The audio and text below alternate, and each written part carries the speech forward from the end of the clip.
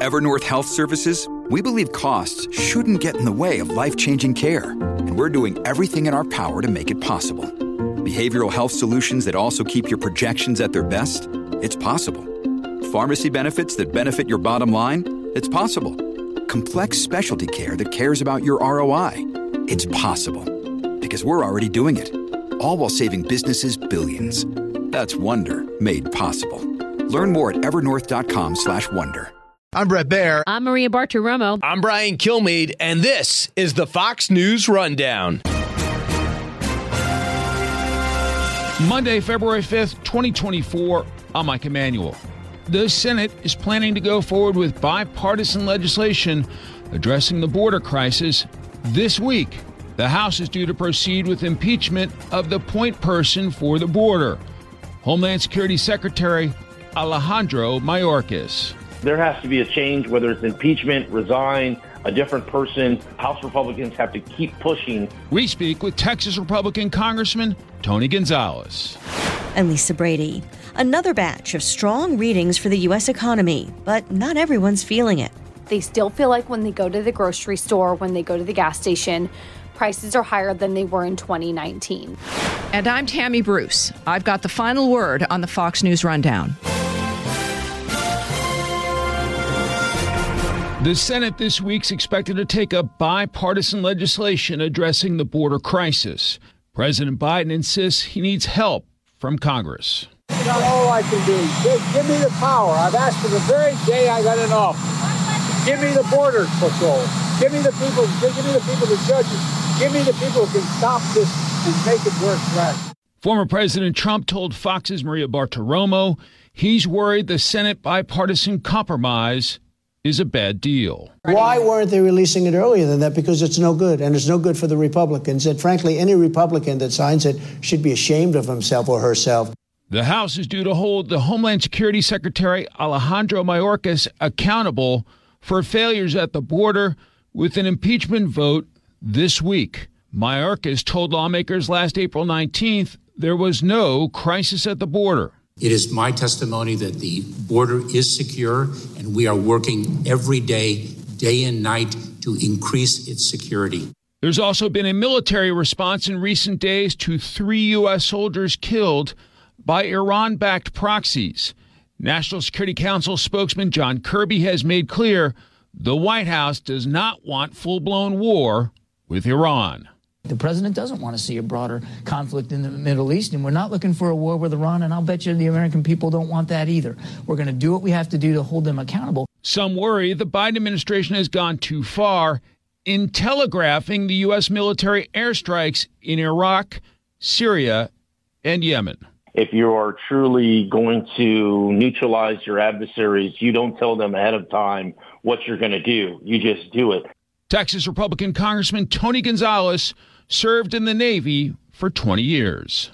I get it. They're trying to, de-escalate the situation, but bombing empty warehouses to make Americans feel as if you're having a response, that isn't going to make Americans any more safe abroad or back at home. You have to use real, tangible measures. And, oh, by the way, not everything has to be a Tomahawk missile either. Having spent my career as a cryptologist, it's time to take the gloves off in the cyber realm. That's where you can really do some damage and not put our troops in harm's way.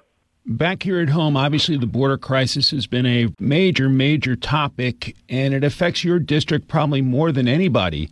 Can you give our audience an indication of just the impact the border crisis has had on your district in South Texas? Yeah, of course. I represent 2/3 of the Texas-Mexico border and nearly half of the overall southern border.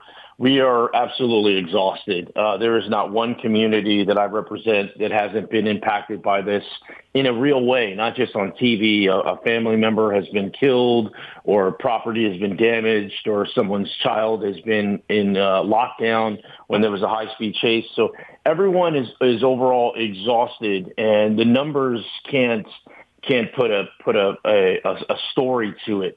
And so the folks in my district, they're going, hey, Tony, I just want this to end. Enough with the politics, enough with, who's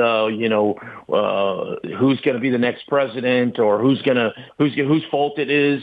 They just want real, tangible solutions.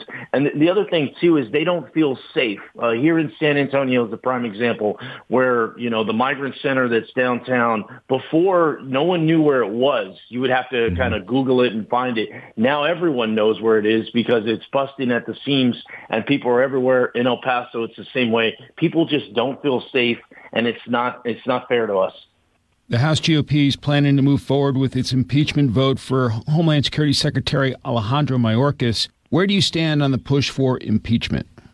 Yeah, I support impeaching Mayorkas, and we came up a little short in November. I will say I'm not one of these people that thinks we should immediately impeach. That's where I've always been. Hey, impeachment is in case of emergency, break glass. And we try to work, we try to change some of the policies and try to hold the administration accountable is the best way I can put it. And the administration continues to feel as if they've done nothing wrong. Whether you agree with impeachment or not, you look at December, over 300,000 people have come over illegally. So whatever the administration is doing, they should stop doing that and do something different. On the House standpoint, I've had some people tell me, oh, great, Tony, y'all should have impeached him a year ago. What is this going to accomplish? Well, first off, what it's going to accomplish, it's going to show that House Republicans are united in making sure there's change at the White House, and they're going to hold the administration accountable. The point that really changed it for me is when I've had to talk with American citizens that had their family members killed because of these high-speed chases. So there has to be a change, whether it's impeachment, resign, a different person. House Republicans have to keep pushing the administration until there's policy changes. President Biden said recently he's done all he can when it comes to solving the border crisis. What do you make of those comments, and what has the administration done, if at all, to address the crisis? My mouth dropped when I heard that. Here you are, the leader of the free world. You're the president of the United States. I get it. Maybe you don't have an immigration package that you'd like to have, but guess what? Neither has any other president the last 3 decades, and they all managed to secure the border. So, it's painful to watch, and it also shows me that we cannot be waiting on the White House. The White House isn't going to solve this. So Congress has to be vocal and push, and we got to go. One, we have to use the power of the purse. I sit on the Appropriations Committee. You can't just cut everything. You got to determine what is working and give resources to that. Find out what's not working and minimize that. The other thing, too, is how the House Republicans have to play a greater role in foreign affairs. I traveled just a couple weeks ago with a bipartisan delegation to Mexico City. We visited with the president of Mexico. We visited with the 2 leading candidates who are going to replace President López Obrador in June is when they have their big election. So this is where House Republicans have to be vocal on the foreign policy standpoint as well. What have they done? They have started. They understand that they're under the gun. The Biden administration knows that it's an election year and they got to do something. They have started to work with Mexico and try to get a partner there. And Mexico is starting to do more than it did before. But it's almost I feel as if the cartels are carrying the Biden administration a couple of rounds so this doesn't stop. Former President Trump's been vocal, calling for Republicans not to budge an inch on immigration. Your thoughts on the former president's take, and can your district wait until next year? Yeah, I think I get the president's point. His point is, hey, look, I didn't have any. I had a Congress that was fighting with me. I didn't have a Congress that was helping deliver this any kind of comprehensive or in any kind of border package, and I was able to secure the border just fine. And I think he's right. The Biden administration can do something absolutely today in order to do it. But from a Congress standpoint, Congress should. It's long overdue that we do our part, and we shouldn't just be throwing rocks at the president and saying, oh, look what a terrible job you're doing. We all know he's doing a terrible job, but this has to end. People are dying from fentanyl every single day. You've got the smuggling that's happening, the human smuggling turmoil that's happening, and then a district that's like mine. We want this to end now, not a year from now. They have their own problems in the Senate. We have our own problems in the House. But it's a long time. We come together and we find something that's meaningful. Doing nothing is not an option, but doing something just to say you did something is also not an option. As conflict continues in the Middle East, do you have a concern there may be terrorists crossing into the United States through our southern border? Yeah, absolutely. Clearly, there's already terrorists, over 300 folks on the terrorist watch list that have crossed over. Think back to 9/11, it only took 19 people, and they use visas the correct way. Anyone, we don't know who's coming into our country. It feels as if I'm living deja vu. The U.S. right before 9/11, the USS Cole got bombed. The embassies in Africa got bombed. Clinton's response was tomahawks to Afghanistan. No one ever heard of Al Qaeda before. So everyone is kind of dismissing this, right? Dismissing the Houthis, dismissing these Iranian-backed militias, which are about 100 of them.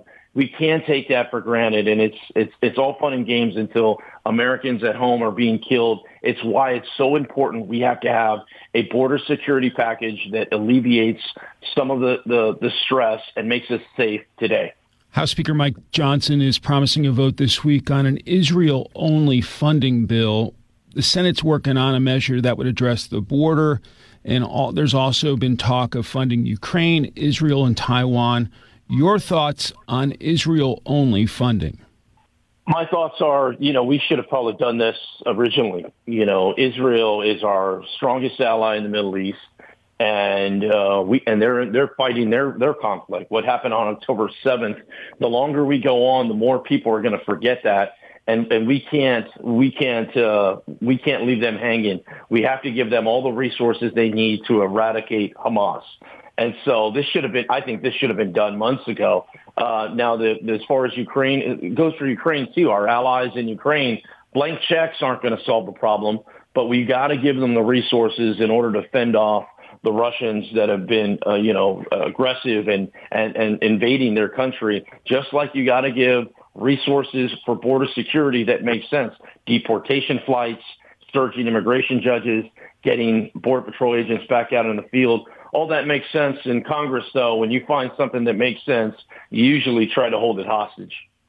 To your point, it feels like we haven't heard much from the commander-in-chief about what he wants in Ukraine in terms of what victory might look like. We launched these airstrikes in recent days to, respond to American soldiers being killed in the Middle East. What about hearing from the president about any of this stuff?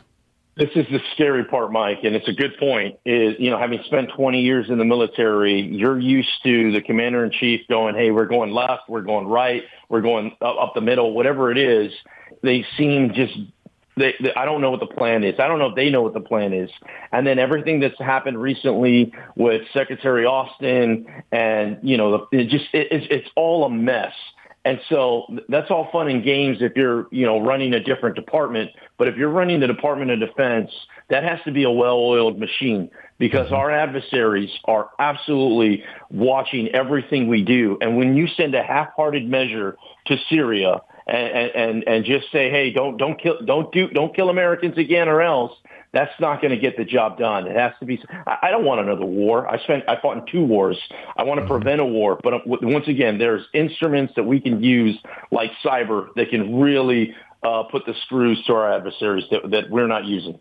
Congressman Tony Gonzalez of the great state of Texas, grateful for your time, sir. Safe travels. Thank you, Mike.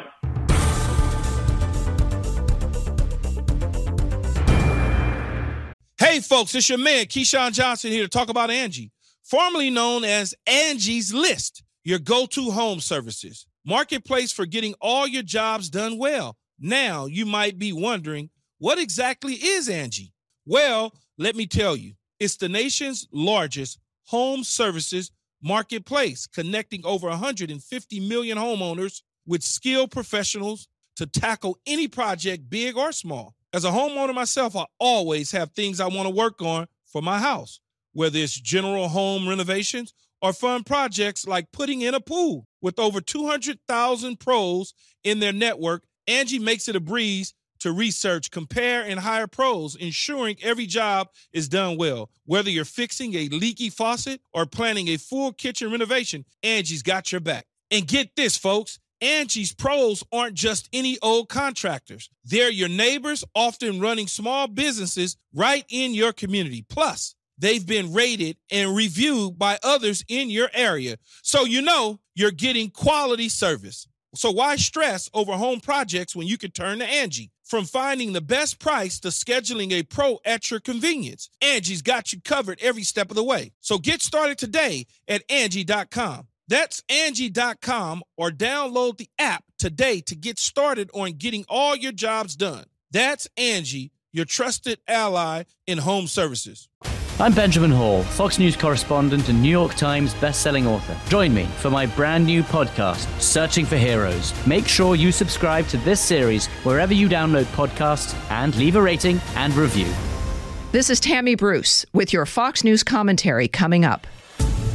The U.S. economy keeps surprising the experts. Employers adding 353,000 jobs in January, nearly double what economists predicted.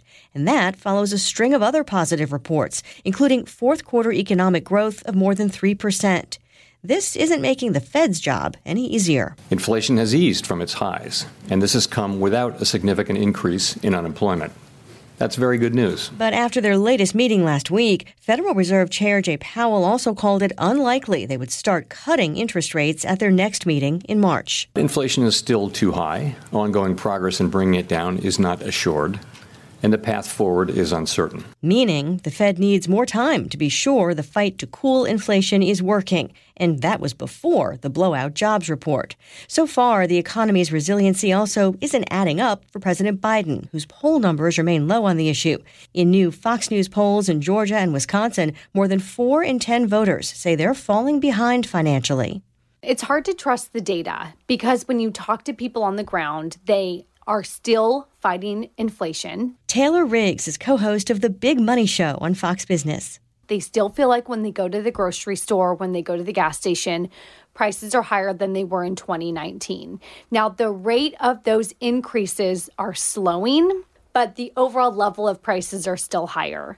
That being said, all of these economic models are showing us that the economy is strong. I found a fascinating report from an economist who emailed me, and he said 89% of U.S. household debt is fixed rate. So that is why we're not feeling the effects of the Fed trying to tighten the economy or trying to push us into a recession. Because if you bought a house and you have a 3% mortgage, even though mortgage rates have gone up, you're still paying your 3% mortgage or your car or your auto loan or your credit card. So I think that's sort of the push-pull that we have right now is some consumers feel okay if they locked in those low rates and they're able to pay off their bills. Other consumers then go to the grocery store and they still feel like, wait a minute, all of my prices are still higher. It is such a paradox, or it feels like such a paradox, that people do keep spending, and maybe it's not, all people. But when so many people are still struggling, are there certain things that are hitting people the hardest when it comes to why they still feel like they're struggling, even as things improve overall with inflation, the rate of it at least coming down? Yeah, so I think that's a good point. We still feel like consumer staples, right? The staple things that we need every single day, people are still going to buy those. They may not buy the fun discretionary items, like maybe not beauty or maybe not the fun expensive items, but they're still very much having to buy those basic staple items.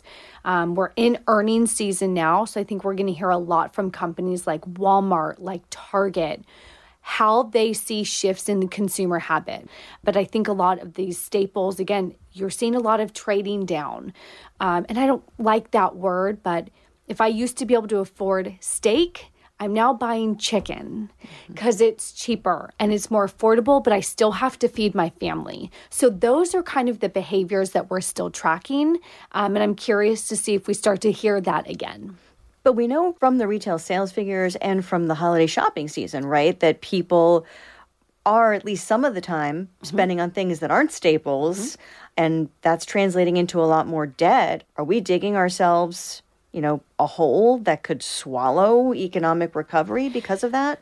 Household debt, as long as people continue to see wage gains, they can start to pay off that debt. But it was so interesting. We had a financial advisor on our show the other day, and she said the number one rule, rip up the credit card. Because if you can't solve one problem of paying off debt while creating the same problem of buying more debt.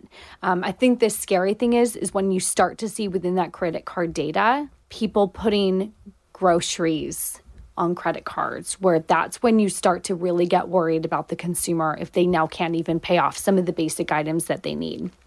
On a bigger level, we could talk about the U.S. debt, which sounds sort of big and scary, and a lot of people don't understand how it relates to them on the ground. The only thing I will say is you have really smart people like Jamie Dimon, who runs JP Morgan Chase. He is even saying in the last few weeks, this doesn't look good. We have a debt problem. We have a deficit problem. We have a spending problem. And that could come to your earlier question, sort of this economic big picture collapse. I don't know if that's 2 years away or 20 years down the road, but it is certainly something that we're all talking about. The Fed chief says he is not ready to declare victory on inflation. He certainly seems to be in a no-win situation with the markets, because Wall Street was kind of hoping the Fed was going to start cutting rates at its next meeting in March, right? And then very disappointing when he called that unlikely. Maybe an elusive soft landing is possible after all. What is that, and why is it so hard to achieve? Yeah, good question. So a soft landing, and sometimes I hate Wall Street because we use all this jargon and people at home are thinking, what the heck is a soft landing? It is getting us out of this massive inflationary spiral that we all just experienced the last 4 years, getting us down off of that without pushing us into a recession. If we go into a big recession, that is the hard landing. No one likes that. That's tough. People lose jobs. If that's the only way, though, to bring down inflation, the Fed will do that. If they cut rates too soon, inflation will reaccelerate. The consumer will keep re-spending and we'll be right back to where we were. We don't want that. You have to get inflation under control. You really want a stable, healthy economy. Has inflation at about 2% over the long run. We're still at 3%. And so it's too early. And I think that's what the Fed was signaling is markets, hold off, stop trying to pressure me into March. We really need to make sure that we're confident that inflation really has come down for a long period of time. Housing prices, and I know housing costs in general have been part of the equation with what's really hurting consumers overall, right, in terms of other prices coming down, but now housing prices have started to come down lately, right, at least in some areas. And I know construction of multifamily units has also been on the rise, which helps on the supply side. Is there any indication, though, that those kinds of trends can continue at this point? My biggest takeaway is I haven't really seen a recession without first getting a housing recession or a construction recession first. So I don't understand how people think that we're going to get this hard landing, a recession's coming, if the housing market was holding up. Now that you're starting to see housing prices cool off a little bit, frankly, that's exactly what the Federal Reserve wants, because you had seen this huge boom into the suburbs during COVID.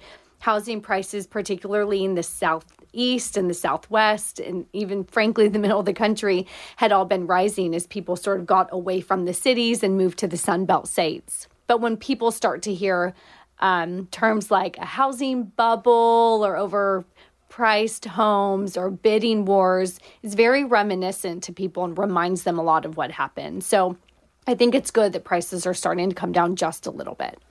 All of the tension overseas doesn't seem to have been rattling the markets too much so far, even with oil prices. There have been some few spikes, but it's not like we've hit $100 a barrel. What can people do to help brace their finances, though, for any potential shocks from things like fighting overseas or even an election year, which can tend to, have a bearing on things, too? I think so far we've been pleasantly surprised about the lack of reaction on prices of goods. One way that I do this is I track the cost of a 40-foot container that goes from Shanghai to LA or Shanghai to Rotterdam. It went from $1,000 per 40-foot container to $4,000 after all of this disruption in the Red Sea. That sounds scary, except I haven't seen those prices come in to my grocery store yet. They haven't seen them in Walmart. I haven't seen those prices in Target. So the suppliers and the producers are paying higher shipping costs, but I haven't seen that trickle in yet to how you and I go to the grocery store and see higher costs. Now, you could say those costs are coming. Give it 2 months. Everything operates at a lag. So if you're a consumer at home, I would just budget accordingly. Prices may come up. But so far, so good. We haven't seen them yet. Lastly, tax filing season is underway. Long way to go still till the deadline in April for most people. Any quirks, though, the taxpayers should be aware of this time? I don't know if these are quirks, but, I always operate differently. Some people can file early. I think there's one good thing about this tax season. If you file early, you should hopefully get your refund earlier. I think we just, in the last year, gave the IRS $80 billion. Customer service hasn't really improved. I don't think that the calls being answered have gone up a whole lot. I think on the Republican side, they're trying to claw back about $20 billion of that because they don't want to fund more government programs to target middle-class people to do more audits on our taxes. You want to target people who are trying to evade taxes in an illegal and irresponsible way. So if you file early, I think that you can still try to get your refund early, assuming the IRS gets it together and they all are doing their part as well. Another thing with some of those estimates that you pay for next year, you don't have to pay those all at once. I think there's a quarterly schedule for those. So you can pay those every quarter. If you don't want to put out the lump sum and pay estimates for the next year, just mark your calendar so you don't forget and make sure that you file those quarterly and you don't get dinged. Taylor Riggs, co-host of The Big Money Show on Fox Business. Thank you so much for your time. Thank you.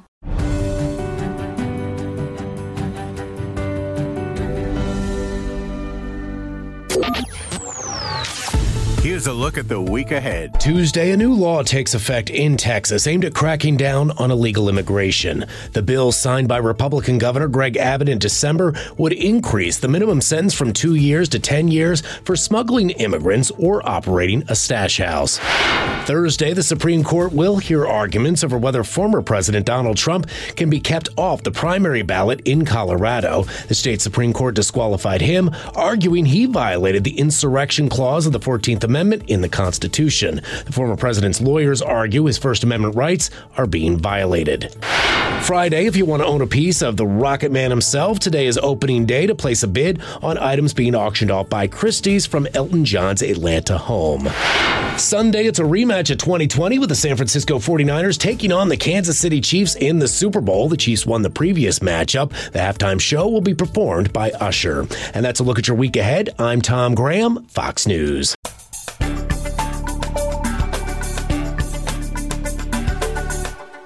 This episode is brought to you by Shopify. Whether you're selling a little or a lot, Shopify helps you do your thing, however you cha-ching. From the launch your online shop stage, all the way to the we just hit 1 million orders stage. No matter what stage you're in, Shopify's there to help you grow. Sign up for a $1 per month trial period at shopify.com/special offer, all lowercase. That's shopify.com/special offer. Precise, personal, powerful. It's America's weather team in the palm of your hands. Get Fox weather updates throughout your busy day, every day. Subscribe and listen now at foxnewspodcasts.com or wherever you get your podcasts. Rate and review the Fox News Rundown on Apple Podcasts or wherever you listen. It's time for your Fox News commentary. Tammy Bruce.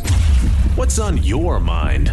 Every now and then, we get excellent news on the culture war front. The last week of January was one of those times when a joint legislative committee of Maine's House and Senate killed the now infamous LD 1735, a bill that would have incentivized and protected trafficking of minors into the state for the purpose of gender, quote, transitions. In a previous column on this subject over at amac.us, I detailed the madness of this bill, which, among other shocking revelations, would have enshrined into state law the right of the government to take custody of out-of-state children whose parent or parents were opposed to transgender ideology. Originally, the bill was expected to pass, but it was killed by a unanimous bipartisan 12-0 vote. What happened? You happened. Parents and people who care about kids happened. Maine lawmakers heard from people all around the country as the issue and the bill were discussed on social media, talk radio, and cable news.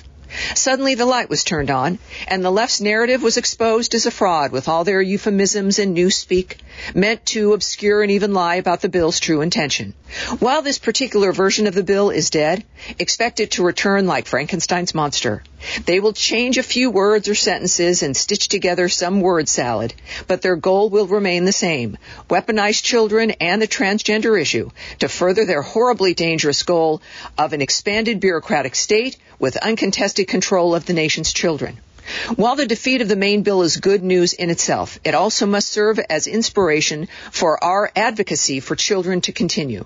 This bill was not organic, nor was it a one-off. It is part of a nationally organized effort by leftist entities to use children in their grab for power. We now know, courtesy of the magnificent response to the Maine bill, that pushback and resistance works, even without a formally organized opposition. Getting the word out through social media, news sites, and podcasts is key and illustrated by the reaction in Maine. The left never stops, and we must remain vigilant. The Maine success is an example of what can be done when we even loosely organize. Americans come together when much is at stake, especially when it comes to children. This is Tammy Bruce. You've been listening to the Fox News Rundown. And now, stay up to date by subscribing to this podcast at foxnewspodcasts.com. Listen ad-free on Fox News Podcasts Plus on Apple Podcasts. And Prime members can listen to the show ad-free on Amazon Music. And for up-to-the-minute news, go to foxnews.com. From the Fox News Podcasts Network, subscribe and listen to the Trey Gowdy Podcast. Former federal prosecutor and four-term U.S. Congressman from South Carolina brings you a one-of-a-kind podcast. Subscribe and listen now by going to foxnewspodcasts.com.